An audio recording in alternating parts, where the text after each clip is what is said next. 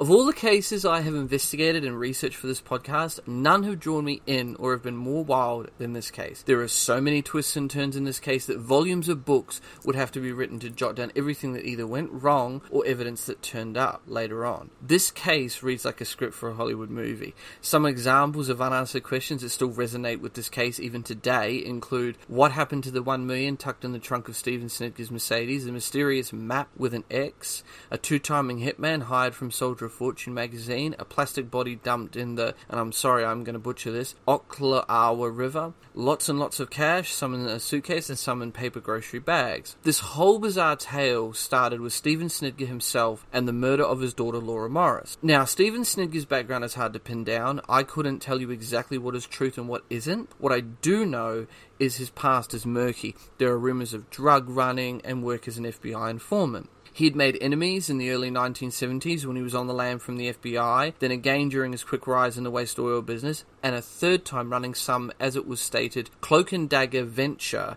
with Cuban dictator Fidel Castro that he never discussed much. For a 2-year period, the family lived in hotels in the Southwest under fake names, so Steve wouldn't have to face charges involving a tractor theft ring and the death of a deputy sheriff in Port Clinton, Ohio. Sadly, there is very little information in regards to these matters, so I can't elaborate any further on these incidents. After Steve was finally caught in Houston, the FBI dropped its charges against him.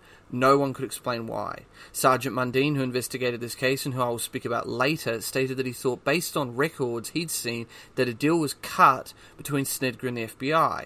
Mundine also never got a straight answer from the FBI in regards to this matter.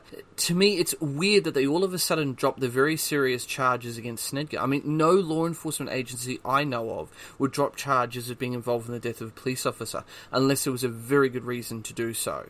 In 1978, Steve landed penniless in Indiana. By the time Laura had vanished 3 years later, he was a millionaire several times over, and this is according to Indiana detectives who obtained his bank records. The source of his fortune is unclear, and this is where things get a little bit interesting, because Steve dropped hints about its origins, but some of his relatives, however, were more blunt about it. His father-in-law, for example, told Mundine at one point that Steve, who was a pilot, frequently flew drugs out of Havana. Steve, when asked about this, would only say that he knew Castro real well and that his acquaintance was business, which to me indicates that he was doing some kind of shady business with Fidel. I mean, you don't go from being penniless to becoming a millionaire overnight without some kind of easy way to make cash, and drugs would easily make you rich overnight if you were smart and knew what you were doing in that dangerous world. Steve's oil and recycling business, named the J&S Oil Service Company, began booming in 1979. Two businessmen, Tony Lambert and Tony McCullough, tried unsuccessfully to buy it from Steve just before Laura vanished. All three were bitter about this outcome, the reasons for which, from my understanding, was twofold. One was that the financing at the last minute fell through for whatever reason. The second is that Steve and his wife, by that time, had wanted to move to Florida and were trying to sell this business and move on with their lives. And because the financing fell through, they were unable to do this, but they eventually managed to move to Florida anyway. Steve also suspected them in Laura's disappearance as retaliation for their deal falling through.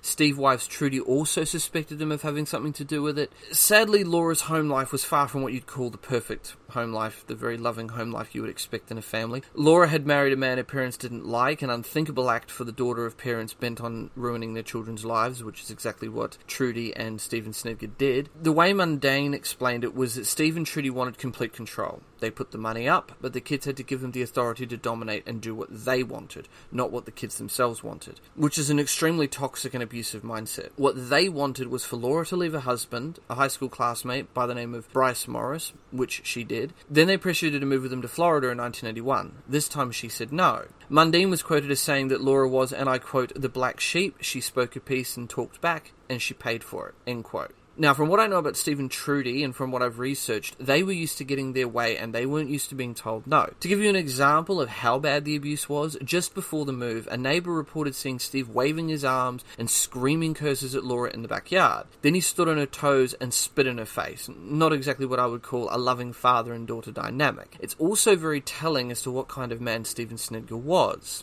It would also be the last time Stephen Snedger would see his daughter alive, but not the last time for Trudy. She had arrived from Florida unannounced on August 10th of 1981 at the Greenfield, Indiana home where Laura lived. The police at the time, their working theory was that they thought that Trudy's visit was timed to head off Laura's reconciliation with her estranged husband, which I tend to believe. At 11 p.m, Trudy and Laura returned home, and shortly thereafter, Trudy retires to the master bedroom of the family residence. Trudy told police later she had dinner with her daughter and then went to bed. When she woke at 6 a.m, she found the lights in the television on, the sliding door ajar, and Laura's bed unslept in. But there was no Laura. Trudy later told detectives that the last time she saw her daughter Laura, she was wearing a long white t-shirt and lounging on the sofa. Deputies called to the scene 7 hours later found no evidence of foul play, and everything pointed to a young woman who was just out having a fling or was out for the night. Laura's car was outside, her purse and belongings were present in the home, and the patio door was ajar. Alarmed, Trudy contacts the Hancock County Sheriff's Department, and Sergeant John W. Mundine is dispatched to the scene. He plays a major role in this whole bizarre case. Mundine said, and I quote, "Then her mother said that Laura's pocketbook was still at home. A big red flag came up in my mind." Mundine also said, and I quote, "I made the remark to Trudy, I believe that a woman's pocketbook is like a minister's Bible. They don't go anywhere without it." End quote.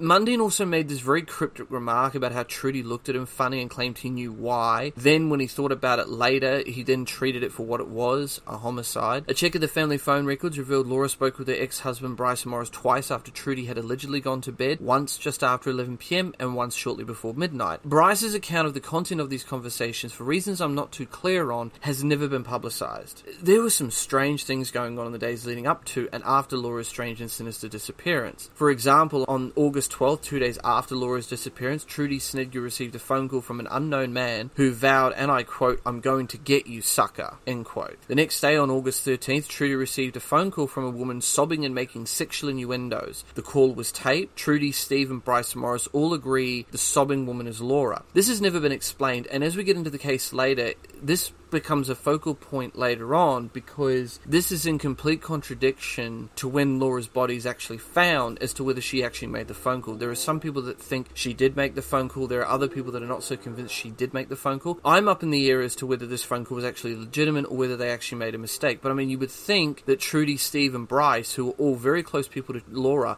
would know what her voice sounded like. Unless, of course, the voice was so distorted on the phone that they wouldn't know that it was her. But this phone call does bring up irregularities on the time of death, Laura disappearing for the 8 months she was missing. There's just a lot of conflicting contention around that phone call. We'll get into that a little bit later. There were several psychics involved in the case, however this information failed to impact the investigation in any meaningful way. Another interesting fact was that a former classmate of Laura and Bryce Morris was a rapist on the run from the FBI at the time named Ricky Dean Arkers, who would ultimately be eliminated from suspicion in Laura's murder. As is common among the loved ones of missing persons, the Snedger clan took polygraphs to eliminate family members from suspicion. But the caveat to that was they paid for their own lie detector test instead of using a police polygrapher, which to me seems a bit incongruous because if you pay for your own, it's like paying for someone to say nice things about you. The person is being paid by you so you can dictate the outcome, and the person won't say no or say anything bad about you because A, you won't pay them, and B, they have a kind of an obligation to not say anything bad about you and not say, oh, well, he failed the polygraph test. Because if he or she says anything against what you want them to say, then you're not going to pay them and they lose the money. So of course, if you pay for your own polygraph test,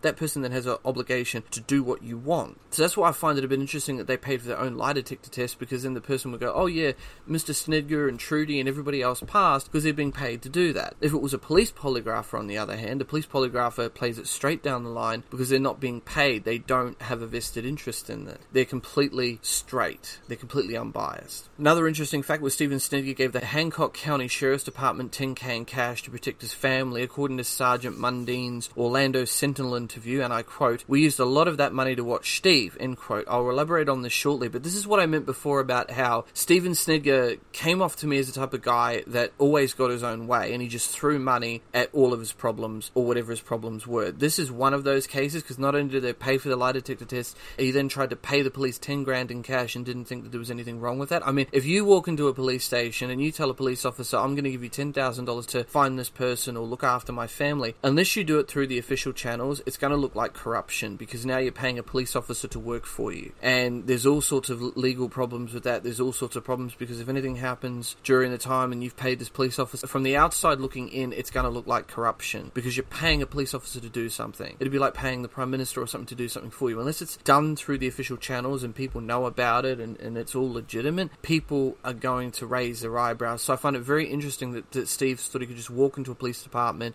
or sheriff's department, pay 10 grand in cash and say, I want you to work for me and do this. It's just another really weird angle to this case. Another really strange incident that was really weird. I mean, this case gets more weird the more you get into it. A long-haul truck driver was certain he'd been given a ride to a hitchhiking Laura Morris, a sighting that was discounted by her family for reasons I'm not too clear on. What was even more odd about this was that Sergeant Mundine travelled to Lake Charles, Louisiana on the Snedger's family's dime, which is even more suspicious, to convince the truck driver to withdraw the sighting and threaten to charge the trucker with bigamy on an unrelated matter despite a blatant lack of jurisdiction to do so, which to me is really weird, and I have no idea why Mundine did this. And to my knowledge, this was never investigated, although I bloody well think it should have been, because you've now got a police officer that's been paid by the Snedger family to convince the truck driver to withdraw his sighting. Now that can be construed, if taken at face value, as witness tampering, because now you've got a police officer you've paid to go down to Lake Charles, Louisiana to tell this truck driver to knock it off and to forget that he ever saw anything, and then the police officer then threatens to charge him with bigamy on an unrelated charge that he had no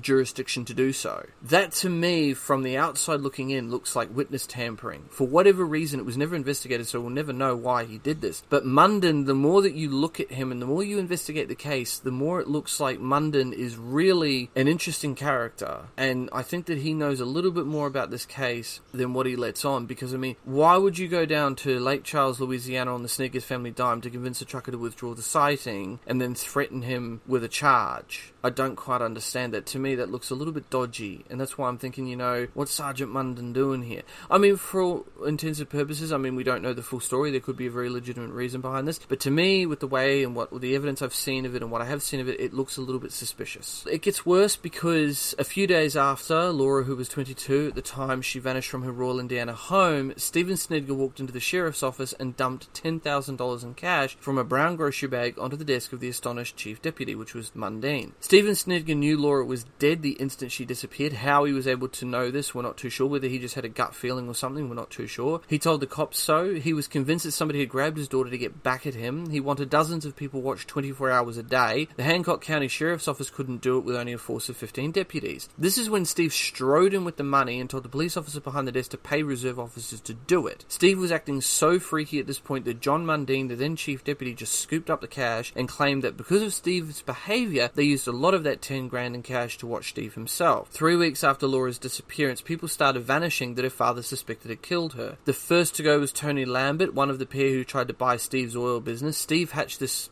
harebrained scheme 3 weeks after Laura vanished to invite Lambert to an out-of-town business meeting and I quote, work on him, end quote. The idea was for Steve to fly his plane to New Orleans, lure Lambert there on the pretext of making him a manager of his new waste oil business, and twist his arm for the truth about his involvement in Laura's death. Steve would tell New Orleans authorities that he did indeed fly to New Orleans and meet for 30 minutes with Tony Lambert. He said Lambert denied having anything to do with Laura and left mad when he realised he'd been snookered into coming. See, this is where things get weird though. Steve said he last saw Lambert speed away in a red Cadillac with a young blonde driver. Later he would say it was a green with a blonde, and then it was a white one. Much later, Mundine would piece together another version from some of Steve's friend and relative. The story is that Tony Lambert went for an airplane ride over the Gulf of Mexico with Steve and didn't return. Then on April 15th, 1982, a farmhand tiling a cornfield approximately 12 miles from the Snedger residence spotted something odd among the stalk. At first glance he thought it was a deer carcass. However, it turned out to be the badly decomposed body of Laura Morris. She had been shot 3 times in the head with a .25 caliber revolver. Her body, clad in a white t-shirt and denim cut-off shorts, was found face up with her legs apart and her arms crossed. Scattered shell casings were present at the scene, leading Sergeant John Mundine to tell the Greenfield Daily Reporter, and I quote, "It's my belief that she was killed in the field."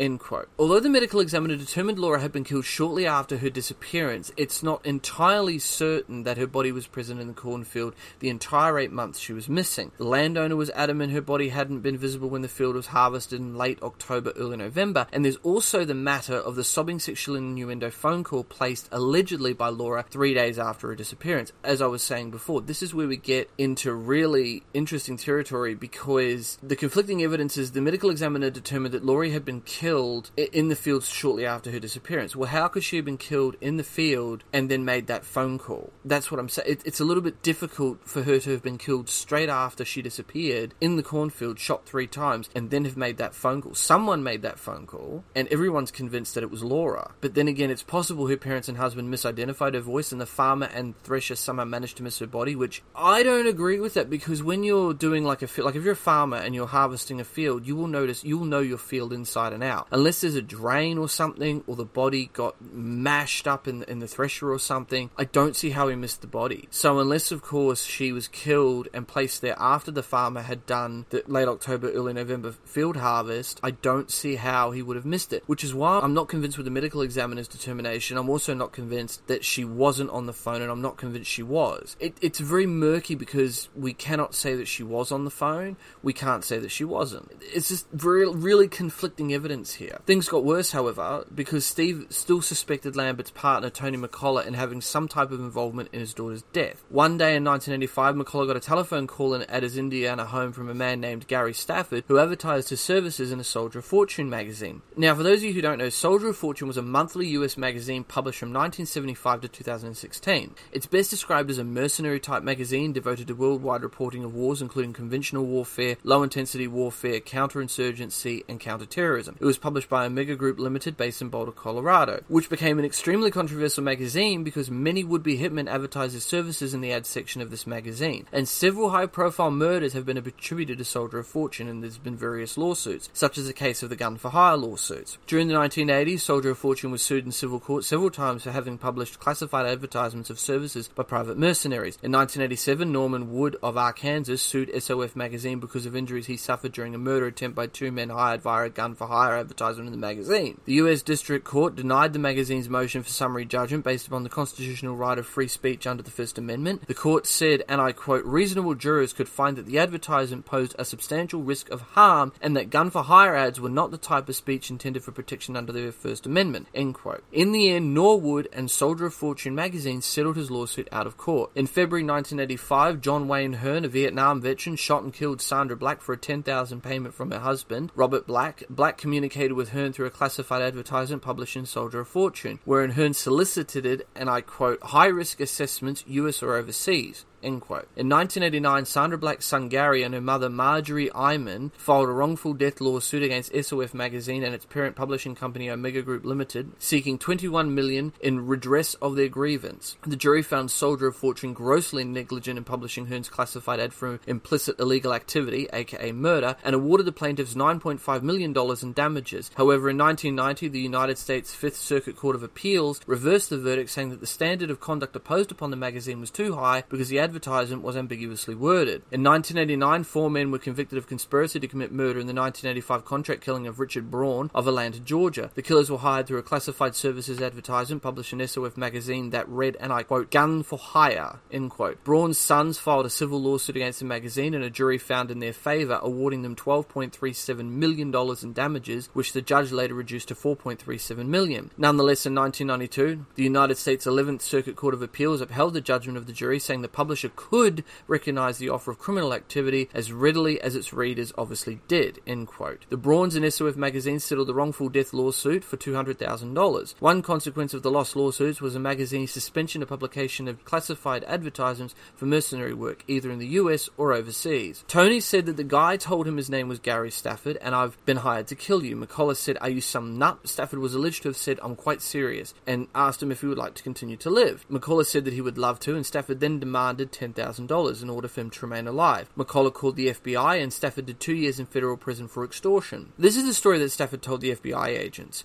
He was hired by a guy from Florida to get rid of a man he felt was involved in the disappearance and death of his daughter 4 years earlier. For that, he got $5,000 in front money. He was to get another $20,000 after proving McCullough was dead. The cops then honed in on Stephen Snedger and questioned him about this. He just smiled and shrugged, but was tight-lipped about the whole incident. The next Snedger family associate to meet a mysterious end was Charles Darwin Smith, and this was really, really bizarre. He was described as being in his early 20s at the time of his 1982 disappearance. Chuck Smith had also once worked as a truck driver for J&S Oil, the Snedger family business, but his employment was determined to have been terminated for reasons that remain unknown. Chuck then employed at the, and I'm going to butcher this name, Cockaline service station in Greenfield, told Trudy Snedger he had had an odd encounter with Laura the day before she vanished. On the afternoon of August 9th, Chuck said Laura, a frequent customer, stopped by to purchase gas in the company of a scraggly-haired, heavily tattooed man, and according to Chuck, she appeared to be terrified. For reasons that remain unclear, Trudy allegedly suggested Smith keep this information hush-hush. However, word of this encounter eventually leaked to law enforcement. By the time the scraggly-haired stranger story reached the Hancock County Sheriff's Department, Chuck Smith was no longer employed at the Greenfield service station. According to Sergeant Mundine, at this juncture, Trudy Snedger became frantic to obtain Chuck's unlisted phone number, claiming she had a job opportunity for him. The second time Trudy stopped by the station to badger Mundine for the information, the sergeant acquiesced to her demands, sealing Chuck's fate. Mundine then made the now famous quote about how his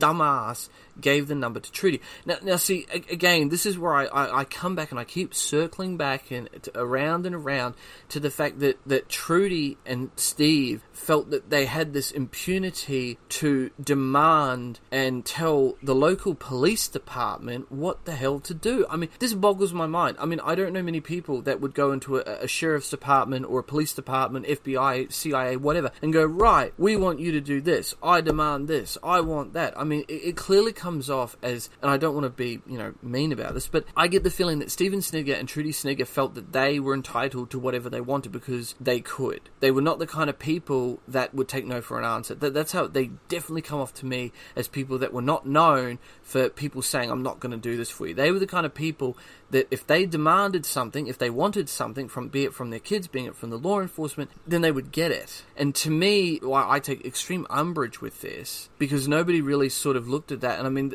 the police officers mostly acquiesced to their demands. I mean, Mundine himself admitted that he did it, and then he realized his mistake straight afterwards. A few days later after that, Chuck Smith received a phone call from a man who identified himself as John Rogers, owner of the John Rogers Trucking Company in Knoxville, Tennessee. Allegedly. Rogers said he received Chuck's contact information from Steve Snedger, and he was calling to offer Chuck steady employment and a complimentary bus ticket to Tennessee, or so he claimed. Now see, I find this very interesting, because it's interesting that Trudy Snedger goes around telling everybody that will listen to her that she's got a job for this Chuck guy, and then there's a phone call from John Rogers, who's owner of this fictitious trucking company, and offering him a job, and then Chuck disappears. It's really interesting, and I find it very coincidental that at the same time that this guy is unemployed, Trudy runs around and says, I can give you a job, I can give you this, and then all of a sudden Chuck goes, gets this phone call, goes for the job interview at this supposed trucking company that's got this employment for him and a bus ticket to Tennessee, and then he disappears.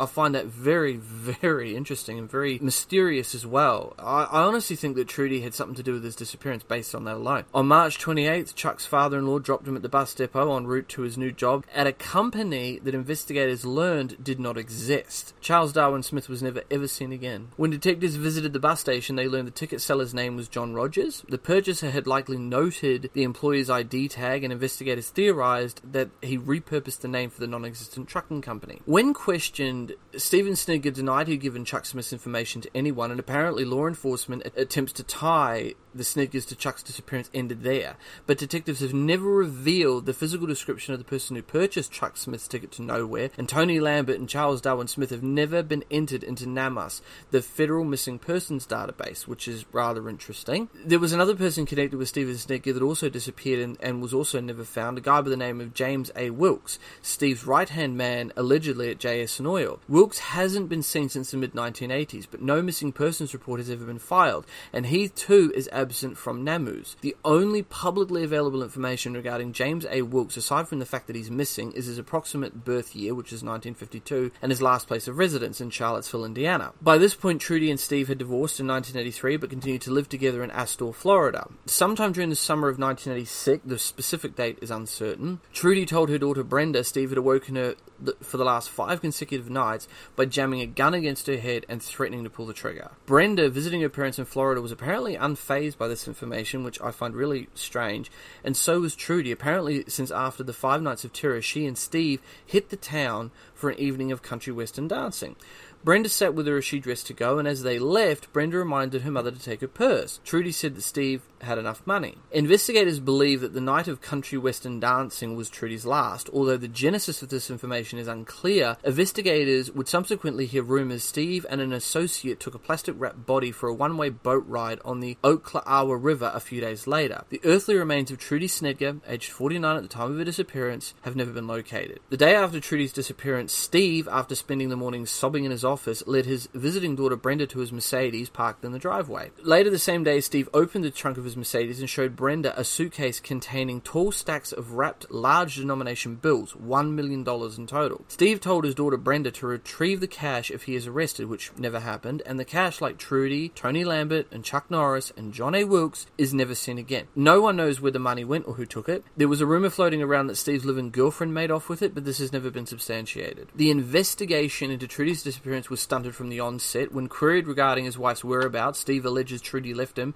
and for reasons I cannot fathom, none of the couple's 3 children, Brenda included, bothered to report their mother missing for nearly a year, which I really don't understand why you would not report her missing. When Captain John Mundine learned that Trudy left her purse behind, however, he was certain she was sending him a message because no woman voluntarily goes missing without taking her purse. He told Trudy when her daughter vanished that this was the same instance. It's kind of like deja vu. Trudy knew that the one thing that triggered Mundine was the purse was left behind. So she knew, well, I'm probably going to die, Steve's probably going to kill me, so I'm going to leave my purse behind so that people know that my death was not an accident. Both Lake and Indiana authorities knew Trudy was missing. They coaxed Brenda to make a report so they could begin probing her mother's disappearance. Finally, a year after she vanished, Brenda and her dead husband traveled to Indiana to report Trudy missing. The investigators believed that Trudy and her daughter fought over Laura's planned reconciliation with her husband, and Trudy accidentally killed her during the tussle. Laura's truck was half packed with her belongings. She was found with 3 .25 caliber slugs in her head, and one very interesting facet about this case was that Trudy had a 25 caliber gun, although according to police it was discovered in 1994 that Trudy carried the same type of gun that was used to kill Laura in her purse. Soon after Laura's disappearance, the gun disappeared. To my knowledge, it was never located, so no forensic tests were ever able to be carried out to determine if the gun was used to kill Laura. To me, the timing of the gun going missing, and the fact that Laura was killed with the same caliber as the type Trudy used to carry in her purse or wallet, and the whole abusive family dynamic leads me to believe that Trudy killed Laura and covered it up. It was also rumoured that Trudy's father helped dispose of the body. This is based on the fact that Mundine traced a mysterious whirlwind trip by her father to the Howard Hughes Motel near Laura's Greenfield home after a 6 a.m. call from Trudy on the day Laura vanished. Why he took the trip and what was in the phone call that Trudy made to him and why he made the trip on such short notice has never been explained. Detectives thought at the time that Trudy later engineered the disappearance of Chuck Smith, the truck driver who took the never-ending bus ride for a fictitious job, and Mundine thinks the man Smith saw with Laura before she vanished was threatening Laura. Had Judy disposed of Laura's purse, I believe the deputies would have written Laura's disappearance off as a party girl looking for a good time. She was out on the town, she disappeared, and nobody would have looked at Trudy sideways. That's why a little jolt went through Mundine when he first saw the report about Trudy's disappearance, because Trudy had left her purse behind. As I said, and he quoted, I think she deliberately left her purse, pocketbook at home that night as a sign. Mundine was also quoted as saying she knew that she made that mistake with Laura and had alerted police. I think she did it on purpose that night because she knew she and Steve would argue, end quote. But why would they argue is the bigger question. Mundine thought that Steve somehow found out for sure on that night that Trudy vanished that she had killed Laura and was responsible for everything that took place afterwards. Now, Stephen Snedger wasn't the only one to have a watchful eye cast upon him. It seemed that the police in this case weren't immune from scandal, and it gets really weird weird when you look deeper into it. There was a 5-way officer sex tape in the deputy murder-suicide that many residents felt was a cleverly staged deputy murder. Put simply, a plague of scandals descended upon the Hancock County Sheriff's Department, and an investigation by the local prosecutor's office soon followed. Captain John Mundine, as it happens, got caught up in a big scandal himself. He married the wife of a murder victim whose slaying he himself was investigating. Now, it turned out that his wife, or his new wife, Neves Lindner Mundine,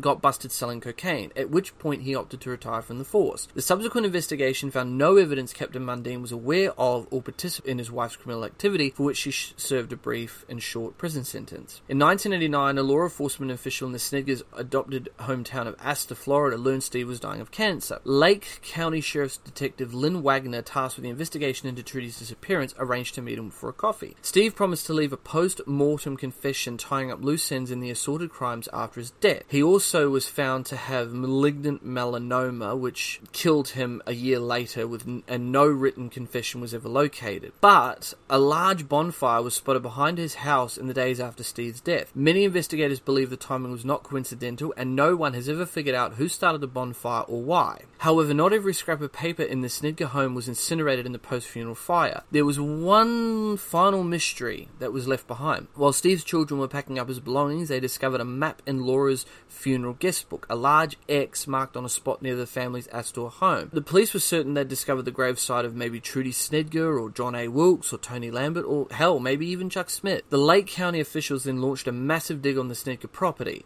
However, nothing was found at that location. Apparently it was a patio that had been paved over, and they had to dig it up and they didn't find anything. The last gasp Laura Morris murder investigation transpired in August of 1994. Although the explanation for this tardy notification is unknown, William Buck Epps, a Snedger family friend, informed investigators he concealed a note in the Laura's coffin at Trudy Snedger's behest. Hancock County detectives dug up Laura's remains but have never revealed the contents of Trudy's last note to her daughter, and that is where the story ends, with no real clear answers as to what happened to these people, and we still have no idea who killed Laura or why. And with that, this case remains unanswered, with many lingering questions.